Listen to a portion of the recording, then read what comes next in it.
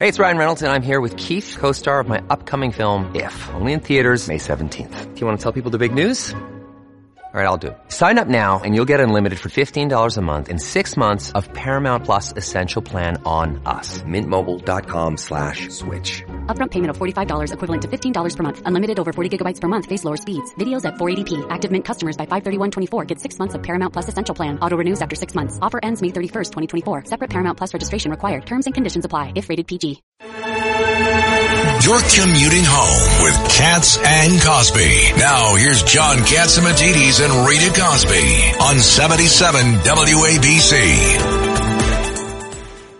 I understand Vito's on the line? Absolutely. We've got the Staten Island Borough President, Vito Fossella, who was out there in a press conference the other day about the migrants in his community. Vito, fill us in. Rita, can I leave the show right now? I don't want to have to listen to Vito. We're going to put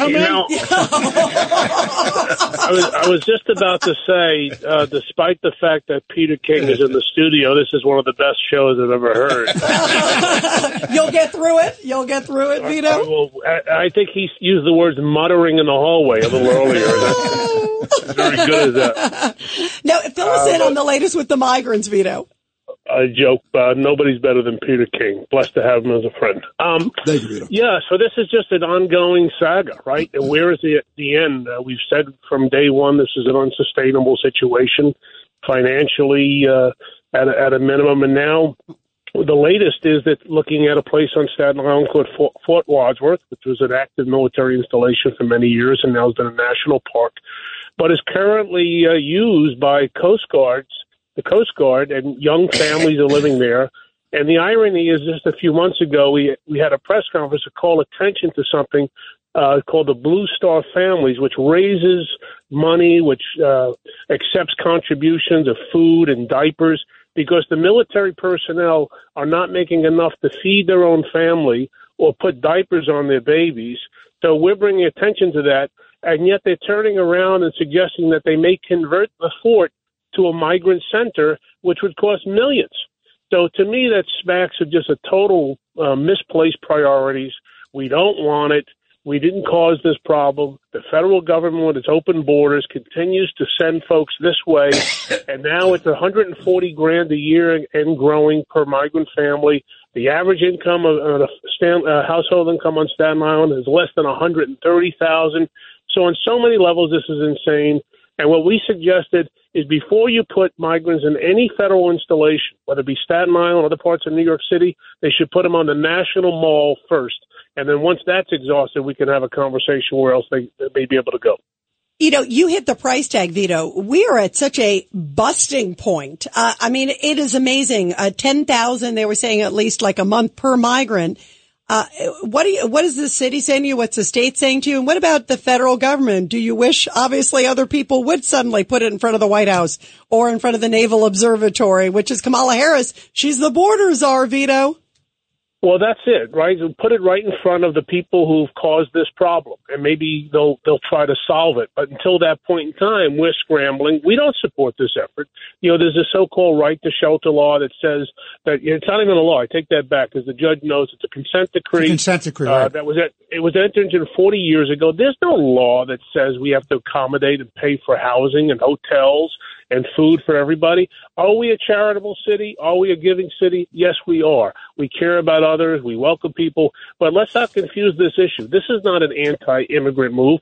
This is an anti-illegal move that's costing people $12 billion, and there's no end in sight. You know, about a year ago, less than a year ago, when we asked the Independent Budget Office, which is a city agency, to do numbers, they came up with a number about $600 million.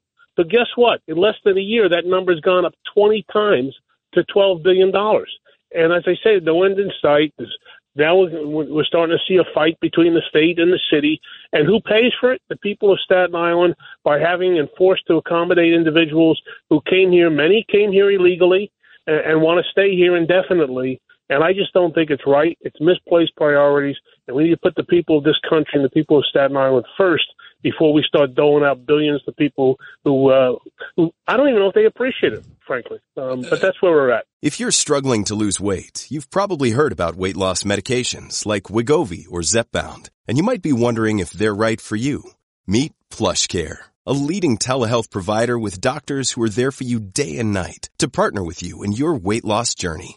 If you qualify, they can safely prescribe you medication from the comfort of your own home.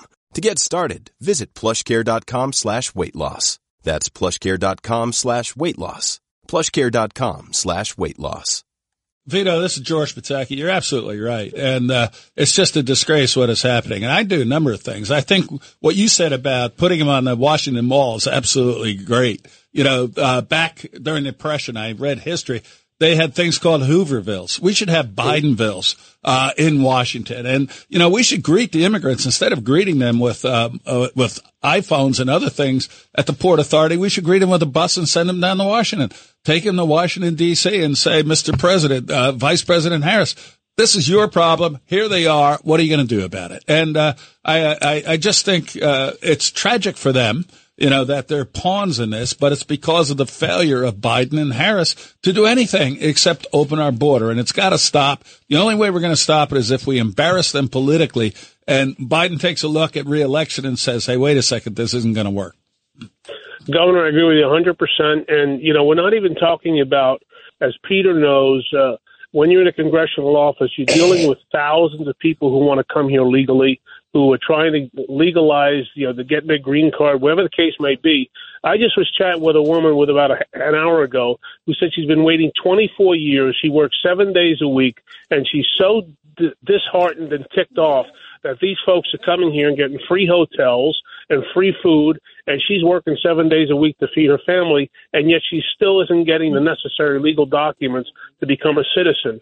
And so what are we left to do?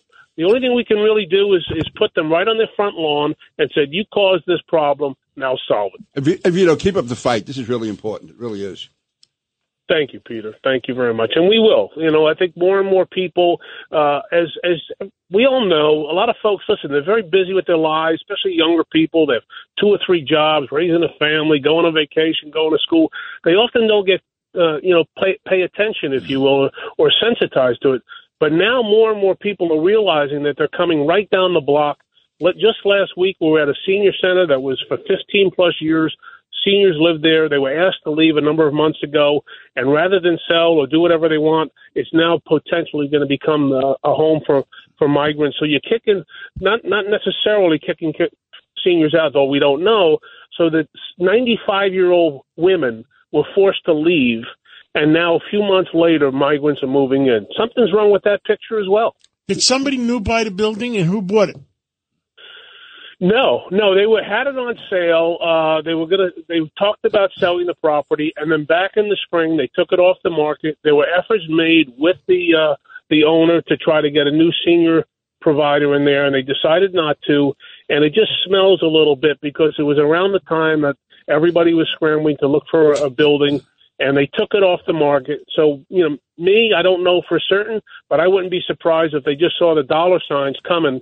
So they took it off the market, and now who the heck knows how much a month they're going to be making off of this deal. Sounds like the Pakistani government, making hundreds of millions. Yeah, that's right. We will find out. Definitely, we will find out.